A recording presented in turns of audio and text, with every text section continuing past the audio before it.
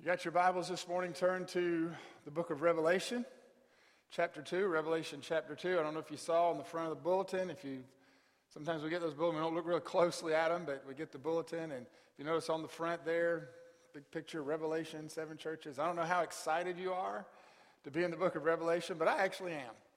I like the book of Revelation. Has anybody ever studied the book of Revelation? Just by show of hands, anybody ever done a study of the whole book of Revelation? Oh, good, amen, all right, so how many of you were scared to death when you started that study? How many of you, what in the world? Okay, that's good, almost as many hands. How many of you, after you studied, are still scared to death? Okay, all right, that's great. I've been preaching and teaching from Revelation, and there's so much in this book, and it's so intimidating. It's a daunting task, so much so that some of the greatest theologians in the history of the church have simply dismissed the book and failed to recognize it as the authoritative a book that it is. And in so doing, they failed to recognize that what I think, that in the book of Revelation, you have one of the most beautiful and powerful pictures in all of Scripture in one book that covers the entirety of the sovereignty of God over all the history of the earth. And if you can find yourself to get through the book at once, amen. And if you can do it twice and 3 times anymore, and if you can stay and spend regular time in the book of Revelation, you're going to come away more confident in the glory of God, the sovereignty of God, and the victory of God over the world that we're living in. And that's a good thing, amen? And so with that in mind, we're going to take the next 3 weeks, and we're actually just going to look at chapters 2 and 3. We're going to take the next 3 weeks, and we're going to look at the 7 churches of Revelation. We're going to do a little bit different. Rather than look at a church each week and spend 7 weeks, we're just going to do 3 weeks, and I'm going to explain to you kind of what we're going to do here. And this morning's message is kind of an easier message. You can kind of rest a little bit. This morning's more of an informative message. It's instructional. We're going to look at some things and kind of help you understand where we're going next week and the following week, because those 2 messages are important. So you don't have to worry, that if you're here this morning, you're worried about getting under a whole lot of conviction. Oh, it's going to be one of those messages where in Revelation, the Holy Spirit, you can rest easy. You probably won't get a lot of that this morning, but that's for next week and the week after. Amen? Now, that doesn't mean you can suddenly remember you have somewhere to be next week. You have to be here. Amen? And we're going to let the Holy Spirit show us just what it means to be a part of the Church of Jesus Christ. Does that make sense? Amen? Amen? Y'all with me? Okay. So I'm going to give you a lot of information. You follow along, and you listen quickly, and I'll preach quickly, and we'll learn what God wants us to learn this morning. When you read the book of Revelation, and I say all this to say this, because we're moving in a direction. I think there's a sign-up sheet on the kiosk. Coming up in November, we have the first major transitional session. It's the Church Memories Workshop. Now, we've had the 2 listening sessions. Those went great. Appreciate learning about your church and your history and everything that God has done here. And we're moving into November. We're going to have that first on Saturday morning. It's going to be a workshop about 4 to 5 hours. I need you to sign up for that and be here if you all can. And we're going to do a Church Memories Workshop, and we're going to look at the sovereignty of God over the First Baptist Church of Mableton. Amen? And so it's going to be just a good time, and I need you to plan on that. And as we say that, and we look at these 2 chapters, and we get into the Church of Revelation, the reason we're looking at these 7 churches is because that's going to lead us into that session. It's going to lead us into kind of understanding where First Baptist Church of Mableton fits in the ages and in the sovereignty of God, where the church is concerned. So when you read the book of Revelation, there are a lot of challenges to address. It's a very picturesque book. It has incredible and at times almost unbelievable pictures. And because of this, the early church did not take very long to debate and devise all sorts of methods for reading and understanding the book and its message. Depending on which book you pick up on the book of Revelation, which commentary you read, you're going to start right off and you're going to know that author has a different way of looking at the book. And there are several different ways, really only about 3 key ways, but some of the ways that people go into the book of Revelation and some of the things they draw out of the book just become almost beyond imagination. And you don't have to do that. You can study the book of Revelation just like any other book of the Bible, and it will make sense. And so some of the church's greatest theologians have debated the book and discounted, as I've already said, they've discounted it entirely. Some weren't even sure that it belongs in the canon of Scripture, that it belongs in the Bible. And so there's 4 significant ways to view the book. 4 ways you can view this book. All right? Number 1, it can be read as a purely historical book. And in this way, it's seen to have limited, if any, actual prophecy, and it was largely fulfilled within the first 100 years of the church. In other words, it's a historical book. It was written for the early church, and within 100 years AD, by 100 AD, everything in book of Revelation had basically been fulfilled. So it's a historical book, okay? All right, the second way, it can be read as purely figurative. In this way, the book contains little to no actual historical references, and it's representative of the war between good and evil, between God and Satan. Then the third way you can read the book is prophetically. In this way, the book is largely futuristic, so it didn't have any relevance to the early church, but to the church in the future, and especially us today, 2,000 years later, then the book has relevance. So it's prophetical. So it's historical, it's figurative, and it's prophetical. But there's a fourth way. And I figured since some of the greatest theologians of the world and out the history of the church should come up with a different way of looking at the book of Revelation and looking at especially the 7 churches, I figured I would just go ahead and throw one of my ideas into the hat. Amen? And who knows, maybe one day the church will look back on me as being one of those great theologians. It's unlikely, but hey, you don't know if you don't take a shot, right? Amen? So here's the fourth thing that I want you to think of. There's a fourth way, and this is what I tend now. When I preach or teach from the book of Revelation, all right, it's a combination. It's a combination of all 3. But it requires, and Paul wrote this in 2 Timothy 2:15, that we rightly divide the word of truth in order to properly learn its message and application. And when you take all 3 of these and tie them together, the fourth way that you look at the book is this. I'm going to go ahead and give it to you. I'm going to give it to you again, but I'm going to give it to you now. The fourth way we look at the book of Revelation is as a book that ultimately simply displays the sovereignty of God and the majesty of the Lord Jesus Christ. And here's what I've learned. When you approach the book of Revelation from that standpoint, it's almost impossible to get a passage wrong. It's almost impossible not to understand it because you can see sovereignty and you can see the beauty and majesty in the work of Christ. Whether it's a historical picture or a figurative picture or a prophetical picture, you can see God working in the hearts of men, and especially as we're going to look in the next couple of weeks in these 2 chapters, God working in the hearts and life of his church. Does that all make sense? Amen? Does that make sense? So let's look at this quickly. All right, it's first historical again.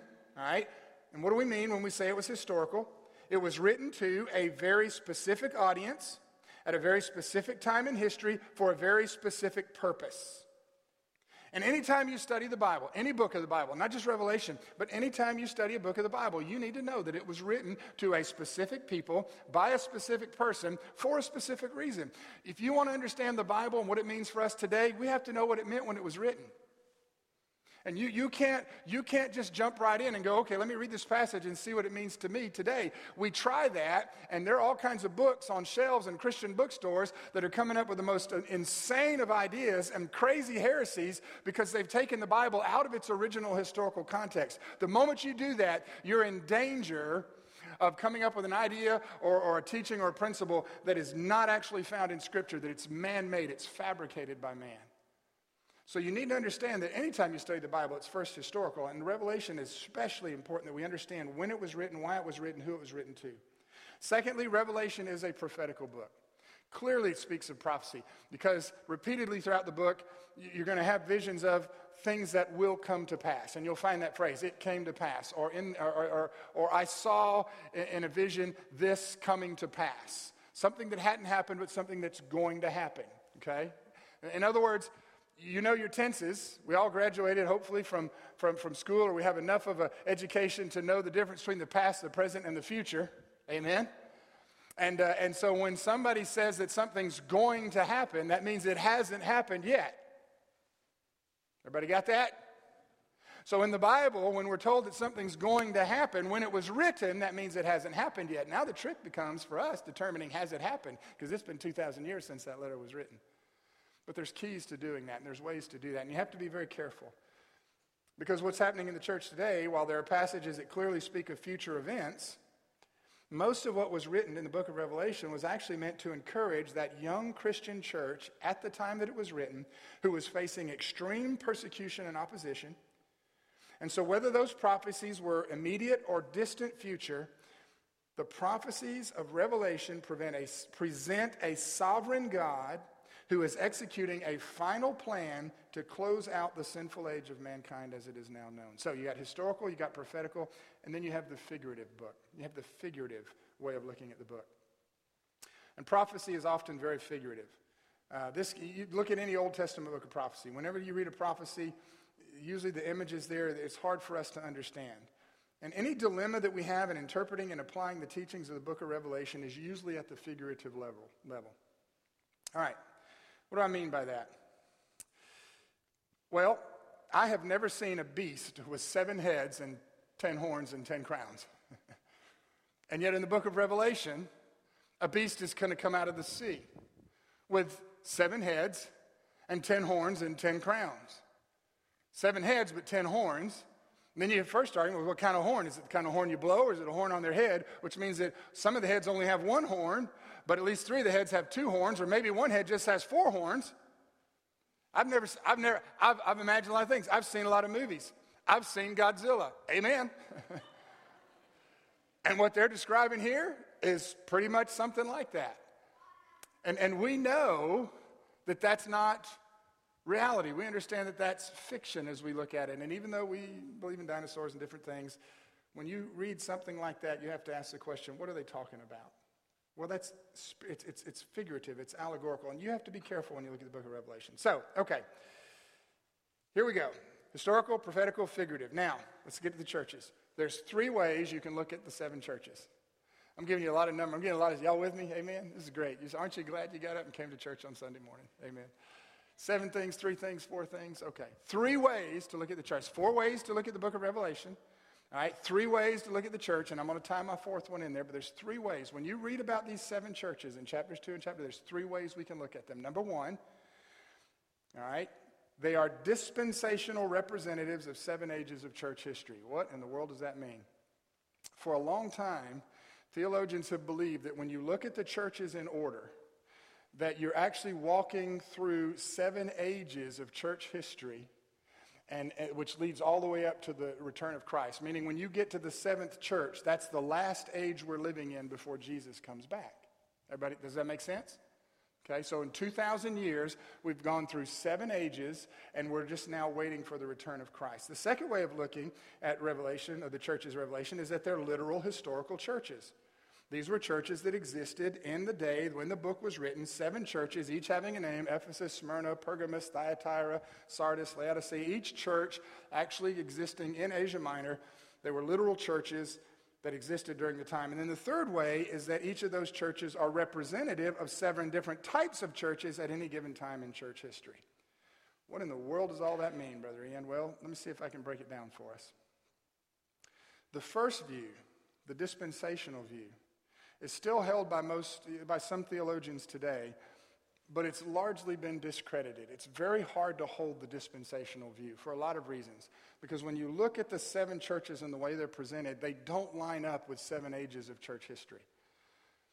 And not only that, we have the arrogance of assuming that we're living in a certain age.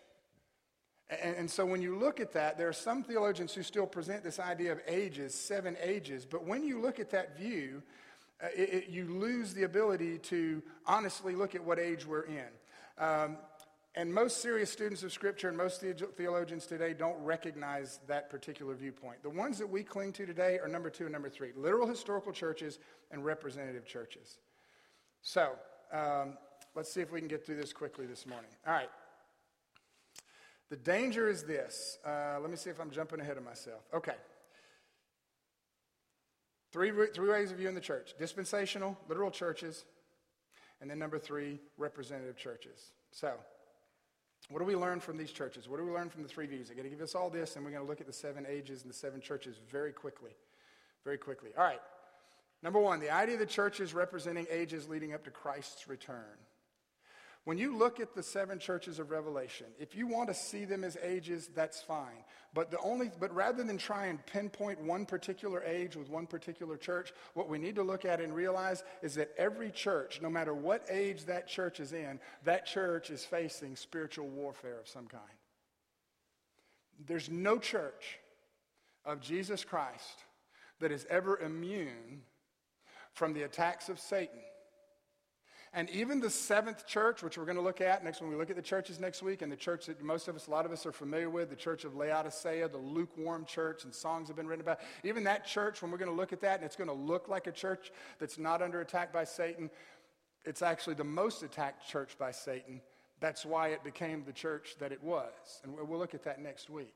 When you look and you think about the ages, when you think about the fact that 2,000 years have passed since the death, burial, and resurrection of Christ, for 2,000 years, the church and this world have been at war with each other.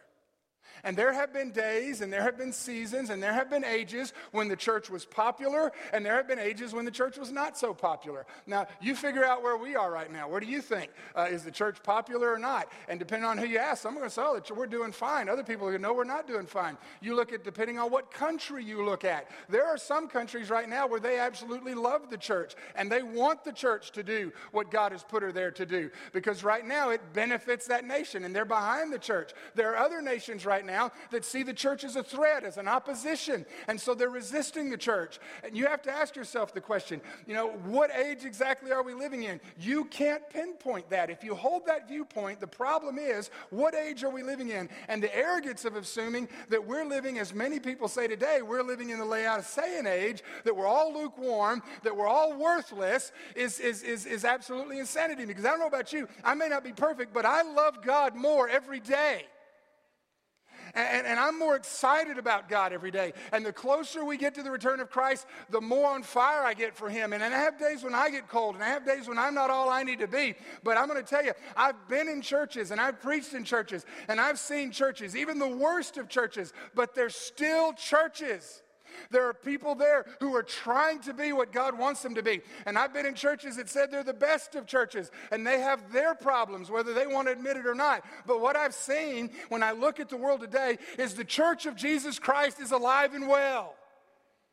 And we are not done with the work that God has called us to do.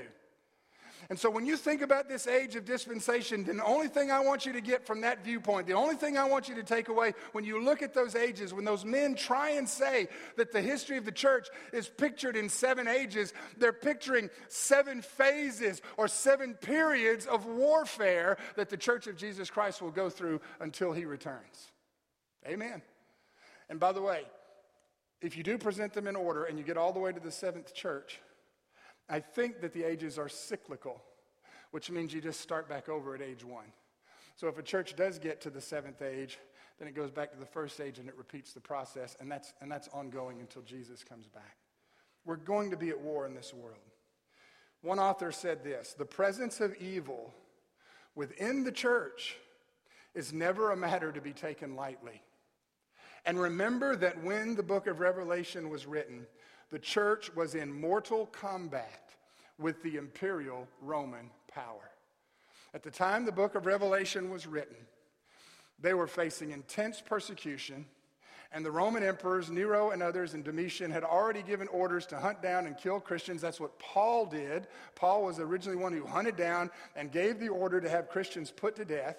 And the Roman Empire tried to stamp out Christianity, and they fled to the ends of the earth, taking the gospel with them, and they survived that intense period of persecution. But at the time, the Roman authority and the Roman government saw the church as a threat and wanted to destroy the church of Jesus Christ. But 2,000 years later, we're still here, and the Roman government is gone. You can count on this, beloved. Any nation that sets itself up against the church of Jesus Christ will find one day that while the church remains, the nation remains no longer. So the worst thing a nation can do, is target the church of Jesus Christ. Because God will reach a point when he says, I no longer need that nation. And he will replace it with something else. And history's proven that time and time again. Amen? Now, the second way we look at these churches, literal churches. When we think about literal churches, this shows the unity of the global church at any time. The letters were written and compiled in one book to 7 different churches to show that the body of Christ never operates in isolation. Where one church is being persecuted, Another is experiencing great freedom in spreading the message of the gospel and the kingdom of God. In other words, when you think about them, these were 7 literal churches, and this is the view I believe. They were written to 7 literal churches, but those churches represent us, and the lesson we learn from those churches is who Christ is and what he's doing for us. That's the 4th view.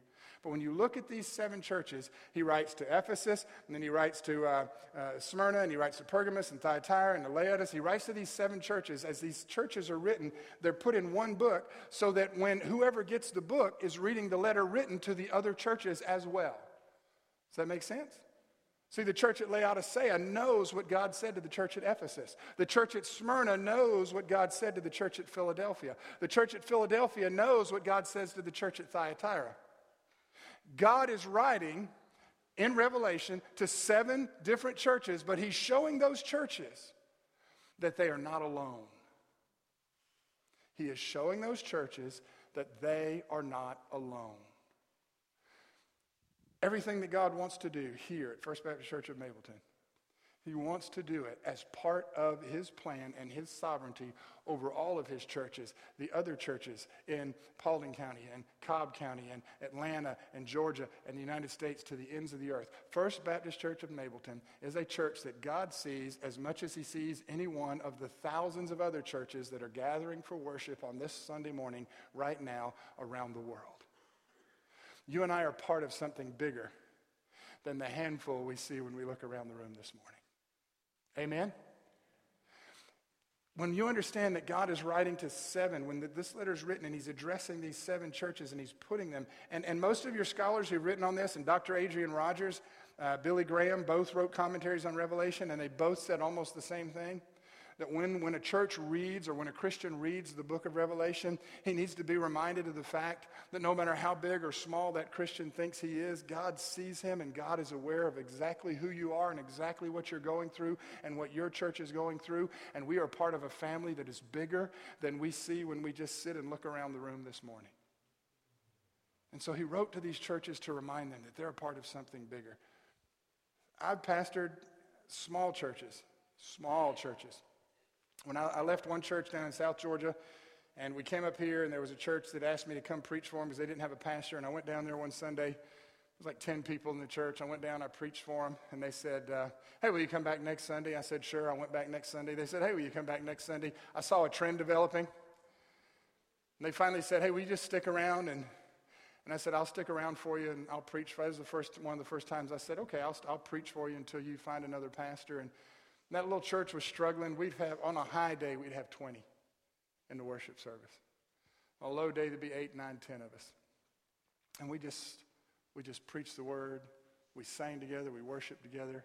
We celebrated together. Little church out in the middle of the country. And one of the church members came up to me and said, do we need a new pastor? Is it time to close the doors? What should we do? And this is what I told him. I said, I'm not sure I can answer that question. I know that in the sovereignty of God, there comes a time and a place when a church has to close its doors. But I know if it were me, and I still had a calling and an opportunity to minister in a community, I know that if it were up to me, I wouldn't close the church doors without putting up a pretty big fight. That if it were up to me, and I knew there was still a need in that community, and the way that I could meet that need was in this church and by fighting to keep this congregation going, that's what I would do. Until I knew that God was the one that was closing the doors. I wouldn't turn off a light. I wouldn't lock a door. I wouldn't quit. I wouldn't give up. And it doesn't matter. And churches, you've seen churches that hit huge. I know churches that started with 20. They built multi-million-dollar facilities. There was a church about 10 years ago in Atlanta, massive multi-million-dollar facility, multi-thousand-member church that eventually went bankrupt, sold the property. The church buildings have been transformed into an office complex. In that church, you wouldn't even know there was ever a church there. And we get so excited, oh man, we're running 5,000, and don't get excited. Because you can be running 5,000 today and you can be running 0 tomorrow because God is sovereign over his churches. But listen to this. We're running 5. We're just running 5. We're just running 5. You're running 5. And where 2 or 3. So if you're running 5, you got 2 more than Jesus even said. Amen. We get discouraged by the wrong things, and we get encouraged by the wrong things. Numbers matter. But God doesn't care as much about the numbers as he cares about what's in our heart and our willingness to serve him. Even when everybody else says, why are you still trying? When you can answer that question and say, I'm still trying because Jesus is still alive, God's still on the throne, and I still have a work to do. When you can answer that question that way, you're moving in the right direction. Amen? And so, they're literal churches, and they weren't isolated from other churches. And then number 3, representative churches shows that these were churches that any church in history could identify with. So what I mean is, not only is this church, First Baptist Church Mableton, a part of larger churches, of all the different types of churches that are represented, but at any given time, a church is going to identify with one or more of those 7 churches, and usually just one. And so the question we have to ask, and this is the challenge for a church today when we read the book of Revelation. Are we worthy of commendation, condemnation, or both? Because when God wrote to the 7 churches here in Revelation, he commended the church and he rebuked the church. And in some instances, he only commended, and in one instance, he only rebuked. And so every church has to ask the question, where are we with God right now? And that brings me to the 4th thing. The churches as a sovereign revelation of Christ. And we're going to get to that in 2 weeks. So now, 7, here we go. That was all introduction. Amen. 7 things I'm going to give you now. We're going to move quickly, I promise. Amen. I want to look at the 7 churches, and I want to look at them very quickly. I'm going to preach quickly. You listen quickly. We'll let the Holy Spirit speak, and we'll be done for the day. Amen. Turn to Revelation chapter 2. If you're there, look at verse 2. Revelation chapter 2. We're going to look at the 7 ages. We're going to look at the 7 ages. Next week, we're going to look at the seven unifying churches and the individual churches. And then in 2 weeks, we're going to look at the Christ who is sovereign over the churches and what that means from each of the 7 churches. But I want to talk about the ages. The first church we look at in the book of Revelation, chapter 2, verse 2, is the church at Ephesus. And in verse 2, he says, I know your works, I know your labor, I know your patience, and you cannot bear them which are evil, and you have tried them which say they are apostles, but they are not, and you have found them liars. So I'm going to give you the 7 ages real quick, and then we're going to look at them. The first age is the apostolic age, and that's the church at Ephesus. Then you have the persecuted church age, that's the church at Smyrna. You have the indulged church, that's the church at Pergamos. You have the pagan church at Thyatira. You have the dead church of Sardis. You have the church that Jesus loved at Philadelphia, and then you have the apostate church in Laodicea.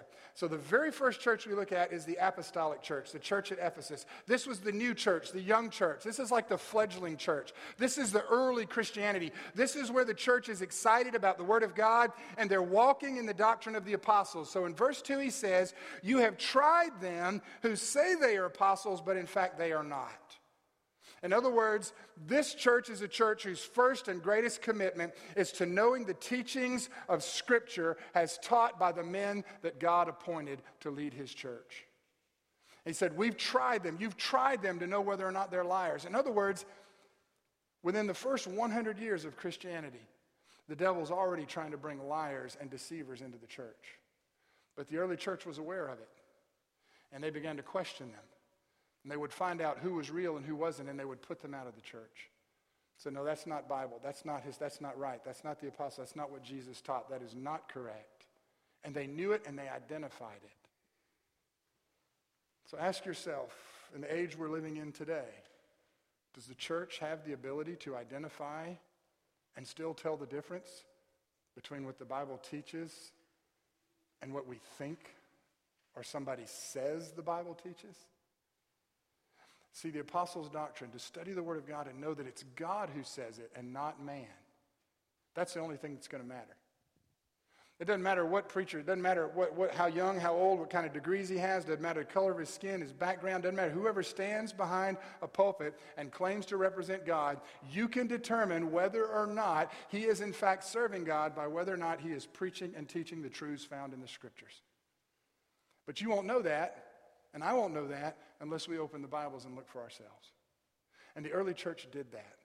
The apostolic church is the church, and if you want to look at it as the age, the first church, and they questioned everything. They evaluated theology. They wanted to know, is this really from God? And we're living in today now more than ever, we need to ask the question, is this really from God? And so the first church is the apostolic church, the church at Ephesus. The second church is the church at Smyrna, which is known as the persecuted church. Look at verse 9 and verse 10. He writes to the church at Smyrna, and he says, I know your works, I know your tribulation, and I know your poverty, but you are rich. And I know the blasphemy of them which say they are Jews, and they are not, but they are of the synagogue of Satan. Fear none of those things which you shall suffer. Behold, the devil shall cast some of you into prison that you may be tried, and you will have tribulation for 10 days. Be faithful unto death, and I will give thee a crown of life. And so the church at Smyrna represents the persecuted church, or the church, and within the first 150 to 100 to 200 years of church history, there was intense persecution in the early church. And I got news for you, the church is still being persecuted today. We think we're being persecuted in America. We think we're being persecuted. Somebody tells us to stop talking about Jesus. There are countries where if you even think about mentioning the name of Jesus, it could be the last day you draw breath. The church has always been and is always going to be persecuted by a wicked and godless world that wants nothing to do with God, His Word, His Christ, and His truth. If you as a church begin to make a commitment, and even more than that, if you as an individual Christian begin to make a commitment that you're going to live by the principles of the Word of God, count on it. This is what Paul said when he wrote to Timothy. Paul said that everyone who strives to live godly, to live a godly life, everyone who seeks to live the godly life will suffer persecution as a Christian. Do you want to know why some of us honestly aren't persecuted? When you look at our lives, we're not as godly as we need to be. You want to know why some churches nobody messes with those churches? It's because they look and they don't see a remnant of godliness. And as we go through these church ages and as we look at these churches, the danger of a church is reaching the point where the devil, who's engaged in spiritual warfare with Almighty God, no longer sees that church or the individual Christians in that church as a threat. You ought to, I say that, you're not gonna like this. I don't like it. But as Christians, if we really want to know that we're serving God the way that we ought to be serving Him, then we ought to pray that God would confirm that we're living for Him the way that we want to be living for Him by letting us go through persecution. Show me that I'm doing it right, God. Let the persecution come to me. Let me live so committed to you that I become a target. Are you bold enough to pray that prayer? There's days when I'm not. Lord, I like preaching. I like preaching to the choir. Amen. I like preaching when it's comfortable. I love preaching. Everybody says amen. I don't like preaching knowing that afterwards there's going to be somebody who may want to punch me, or somebody who may want to, I live in a country where if I try to talk about Jesus, somebody may want to take my life. I like the idea of being able to preach the gospel and go home and sit down and watch a football game or go home and go out and have a nice meal and know that, man, we had a great service today and it was wonderful. I like that. But I'm also humbled and challenged by the fact that too much of that could mean that I'm leaning towards that place where my life and my ministry no longer has the power that God wants it to have. And that's the same for a church, and that's the same for the members sitting in the pew as well. The persecuted church. Number 3, the indulged church. The church at Pergamos. Look at verse 13 and 14. I know your works. I know where you dwell. even where Satan's seat is. And you hold my name, and you haven't denied my faith, even the days where Antipas, my martyr who was slain among you, where Satan dwells. But I have a few things against you. You have there those that hold the doctrine of Balaam, who taught Balak to cast a stumbling block before the children of Israel, to eat things sacrificed unto idols, and to commit fornication. The indulged church is a church that now that has gone through persecution, but in the midst of that persecution, has begun to compromise, to try and make their life easier. And rather than now still standing and fighting for the apostles' doctrine, the way that the church at Ephesus did, they've now reached the point where they've allowed false doctrine to come into the church, and they've begun to accept it, and because of that, the persecution softens. Because they're no longer fully committed to God, and they're going to that process where the devil and the world no longer sees that church as a threat. See, this church is a church where God says, I have something. You know me. You know my name. You're dwelling right in the heart. You are not in an easy spot, by the way. This church is not. They said, you dwell in the very seat of Satan. Whatever that means. And there are 100 different ways for 100 different theologians to answer that verse. But all of us agree that wherever they were, the central power and authority and the weight of Satan was hitting this church in a way that no other church knew. And it was so overwhelming that they began to cave and compromise. And they began to allow worldly ideas to come into the church. And they became the indulged church. Well, then you look at verse 20, and this is the fourth church, the church at Thyatira, which no longer now are we the apostolic church or the persecuted church or the indulged church, but now you actually have the pagan church. In verse 20, notwithstanding, I have a few things against you, because you suffer that woman Jezebel, which calls herself a prophetess, to teach and to seduce my servants to commit fornication and to eat things sacrificed unto idols. So this church is a far cry from the apostolic church. That first church, the apostolic church, the church at Ephesus says, we're going to look, we're going to determine if you're teaching the word of God, we're going to get you, you're not allowed in the church. They went through persecution, they made a compromise with the world, they allowed false teachings to come into the world, and now in this church, there is a woman leading the church who is teaching all kinds of heresy and false doctrine. It doesn't have anything to do with the fact that she's a woman. Take that off the table. Boy, there are churches, it's women preachers. It doesn't have anything to do with the fact that she's a woman. It has to do with what she's teaching. Amen? So it's not about Jezebel, it's not Jezebel. It's because she's teaching something contrary to the Word of God. This church has now become a pagan church. And they're eating things, sacrificed on idols. They're living in all kinds of sin and wickedness. He says, I gave her a chance to repent, and she repented not. And I will judge her, and that's the rest of that chapter. But then look at now jump down to chapter 3 and look at verse 1 and verse 2. So unto the church of Sardis write this. These things says he that has the seven spirits. I know your works, that you have a name, that you live, and you are dead. Be watchful and strengthen the things which remain that are ready to die, for I have not found your works perfect before God. This church is referred to as the dead church. And if a church goes through a process long enough of losing her allegiance to the Word of God, losing her allegiance to Christ, losing her allegiance to Almighty God and His principles and His teachings, it's just a matter of time before that church dies. But even then, do you see what God says here? There's still a remnant. There's still a seed there. And God is saying to them, I know who you are. Be watchful. Strengthen the things which are. You have a name. You look like you're alive, but you're dead. And there's just enough of you left there.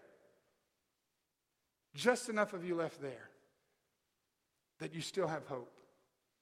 You want to know when God's done with the church? I'll tell you when God's done with the church. When there's nobody left in the church. When everybody's gone. You look at a church that's empty. I drive past churches all the time, and especially in South Georgia and up in the mountains. I drive past churches. They were old church. They're just buildings. They're closed. They're falling down. They used to be all these small churches, and they're no longer churches anymore. Some of them went on and planted and got new buildings. Others just churches that have closed their door. You want to know when God's done with the church? The lights will be off. The doors will be closed. There'll be nobody's there. But as I said before, if there's just one person left, 2, 3, 4, 5, just a handful. It doesn't matter how discouraging. And again, I don't think that's the case here. Not what I'm saying this morning. But I'm telling you, because we're all part of the larger church of Jesus Christ this morning, beloved, there are churches in this community, there are churches close to us that are at that point. They are struggling. And it may be that one of the things God wants to do in this church is let this church rise up to become the church that ministers to those churches. One of the things that breaks my heart about Christianity and the way we do church in North America today, not in the other countries, in other countries I've been to, I don't see this. I see it in North America, is we build a church, we get a building, we fill it up, we get people in it, and that church becomes kind of big, and it kind of becomes the church in the community, and that church suddenly forgets all about all the other small churches in the community.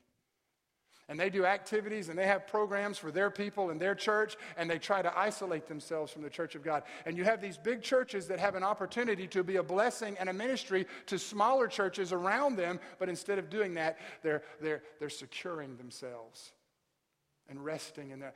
And I see this entirely too much in the church of North America today.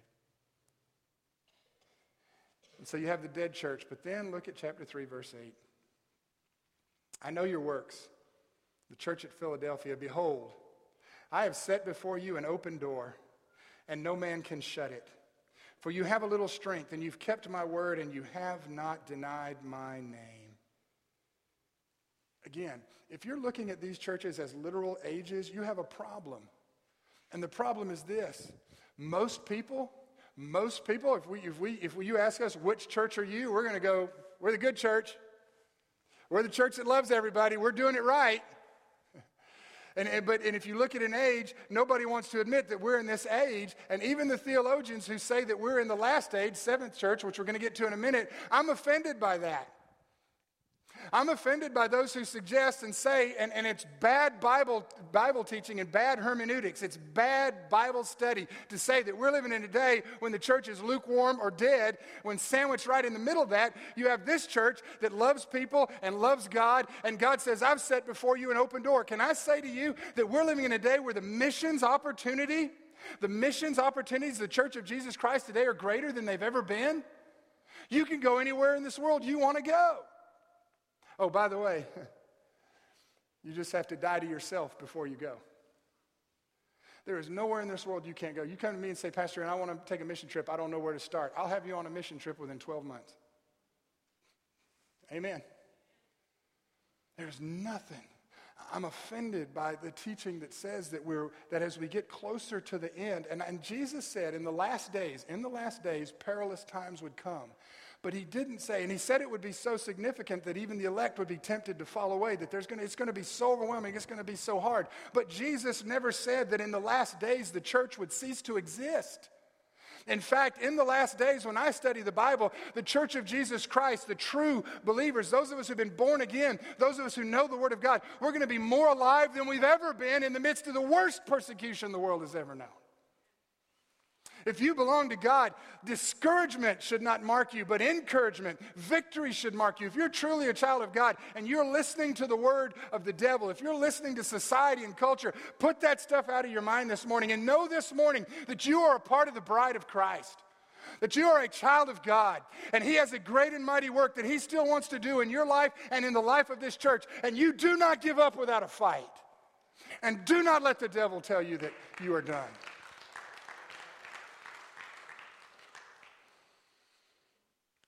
I've set before you an open door. Whew. That scares me more than the persecution. I mean, I couldn't imagine standing before God one day and go, well, I didn't know what to do. What do you mean you didn't know there were 100 open doors in front of you? Pick one. Beloved, you and I are only limited. You and I are only limited by what we think God can do. Did you catch that? You and I aren't limited by what God can do. We're only limited by what we think God can or cannot do. If you got that, say amen. Because I'm trying to finish. I don't want to preach for another hour. I got to make sure you got that. My weaknesses, my failures are the result directly of not trusting God the way that he wants me to. And that's true of any child of God. And so the last church is the apostate church. It's the Laodicean church. By the way, The Philadelphia church, he had no condemnation for that church, but the Laodicean church, he has no commendation. He has nothing bad to say about the church at Philadelphia, but nothing good to say about the church at Laodicea. Look at verse 15. I know your works, that you are neither cold nor hot. I would rather that you were cold or hot. But you're the lukewarm church. It says, because of this, I will spew you out of my mouth. We're going to look a little bit more what that means next week. Beloved, when you look at a church, and I say all that, so I'm going to walk through this quickly and we'll be done. This is the 7 cycles or the 7 ages that a church or a series of churches can go through. We start by being on fire with the word. Persecution comes.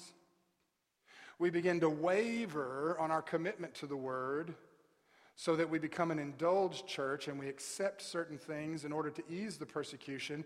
Then we begin to accept all kinds of false doctrines so that we don't even look like a church. We look more like a pagan church, to the point that then we're standing and we're a church and we say we're alive, but we're actually dead, to the point then that God has to raise up a group out of that and open a door of service for them, and then those who go through the door experience the victory of God, but the others who are scared stand like the church at Laodicea.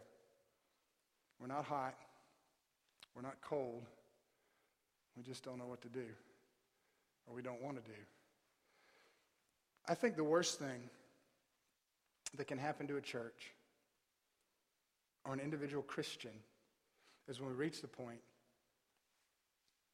where we just, not that we don't know what to do, but we don't think we can do anything anymore.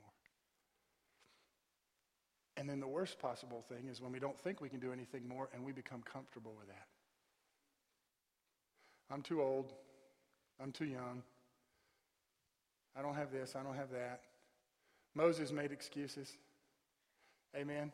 The disciples, everybody, you read the Bible, all these men made excuses. And what did God do after they made their excuses? He used them and did great and mighty things.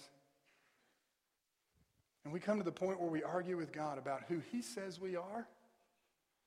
Stop it. Stop it. That's my preaching for this morning. Stop it. When God tells you who you are and you want to argue with him, stop it. You're a child of God. You're a child of the King. We are joint heirs with Jesus. We are co-workers with God in his kingdom and laborers of God. And there's nothing greater, no privilege, nothing more wonderful and honorable than being able to serve God. The danger of holding this view with these ages, and if you hold them, it's the way some theologians do. Again, we say we're living in the good age. Everybody else is in the bad age. I want you to understand this. It is very easy, and the devil is going to go to war with any Christian or any church. And if we give in and we begin to see sort of this fatalistic view of history, well, we're just headed towards a time where the church is just going to slowly die off until Jesus comes back. Woe is me. It's too easy to lose evangelistic zeal, spiritual passion, and sacrificial commitment. These letters were written to 7 literal churches in Asia Minor, and they represent all churches existing at that time as well as any time in history. And all 7 of these churches had one thing ultimately in common. Whether you take the literal church or the age of the church, however, they all had one thing in common. These churches were all in the middle of a war between God and Satan, and every church had a choice to make. And that choice determined how much God was able to use that church. That hasn't changed in 2,000 years. Amen? Now, next week, we're going to talk about the choices they made and how they made them. We're going to move through those 7 churches. But I want you to get excited about this. This was tough this morning. I didn't think it was going to be hard this morning. This was hard on me. Next Sunday will be a little tougher. But I want you to hang in there for 2 weeks. You got to hang in there. Next week will be a little tough. But in 2 weeks, all right? In 2 weeks, we're going to look at 7 pictures of Jesus. We're going to look at 7 pictures of Jesus. And then, beloved, all bets are off. Whereas we're going to see what the Bible says about our Savior, our God, our King, our Redeemer, the Lord Jesus Christ. Amen? But we have to see what stands in the way of seeing him the way that he wants us to see him. I'm going to say that one more time before I pray. We have to see What stands in the way of us seeing him the way that he wants us to see him? So I have to preach next Sunday before I can preach in 2 weeks. Amen? Unless you guys just want to hang around here for another couple hours. That's the way it works. Amen? I love you, man. Let's pray. Let's pray. What did God speak to you about this morning? I hope you didn't hear me too much this morning. What did God speak to you about? Are you encouraged? Is the Holy Spirit encouraging you? And let him do that right now. Did you come to church this morning discouraged? Be encouraged. Did you come to church this morning worn out and wearied? Let the Holy Spirit give you strength. You and I are here this morning. We're still drawing breath. And for some of us, that breath might be a little more feeble than others, but you are still drawing breath, which means God is not done with you. He is not done with me. He is not done with this church. Be encouraged. And let him have his way in your life. And do not leave this morning without knowing that you know God, that you've trusted in Christ. Do not leave this morning without being encouraged and excited. And give to God whatever you need to give to him. And my prayer for you is that you would pray this morning. Just where you are, quietly on your own, just pray something like this. God, what I've heard this morning and what I'll hear next week, use that to help me see you the way that I need to see you. To be able to serve you and enjoy you and love you the way that you want me to. Put that in any words, any way you need to do it. But ask God to show you what it is that he needs you to see before you can see him the way that he wants you to see him. Father, I'm so thankful that every day I learn more about how awesome you are. And I'm reminded of how frail I am. And in the midst of discouragement and in the midst of a world that is hostile and Father, not even that hostile here, not in Georgia, we can't even begin. I can't even begin to imagine what other Christians are facing. But God, just as I look at the world and I read the news and I hear and I see and the language and the hatred and the anger and the warfare, and I realize it's all because this world is not trusting in the one who made it. That we as human beings are not surrendering to the God of redemption and grace and mercy. That we are not surrendering to the love of Christ. And Father, I pray that you would just take the message that you gave these 7 churches and use it in our hearts and lives in these coming weeks to show us Christ in a way we've never seen him before. And we'll give you the praise and the glory for that in Jesus' name. Amen. Amen. Let's stand and sing. If you need to come, you come. Whatever God's laid on your heart this morning.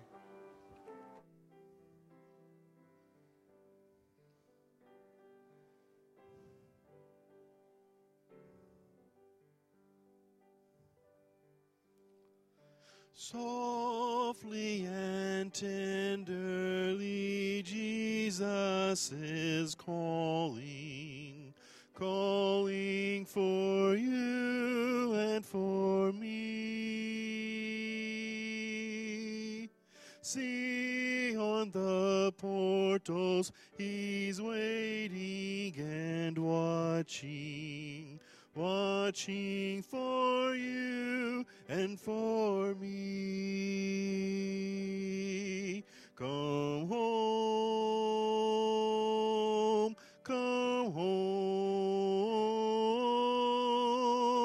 ye who are weary, come home.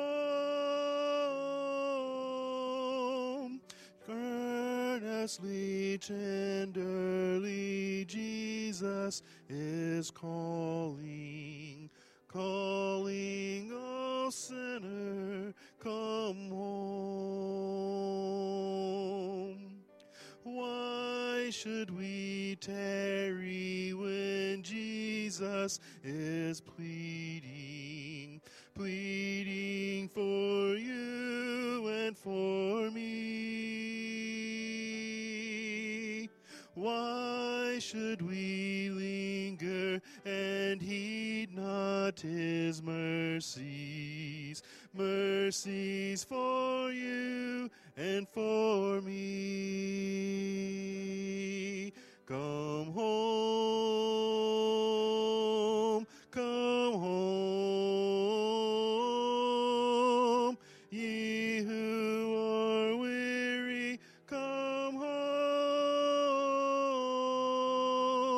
Earnestly, tenderly, Jesus is calling, calling, O sinner, come home. Amen.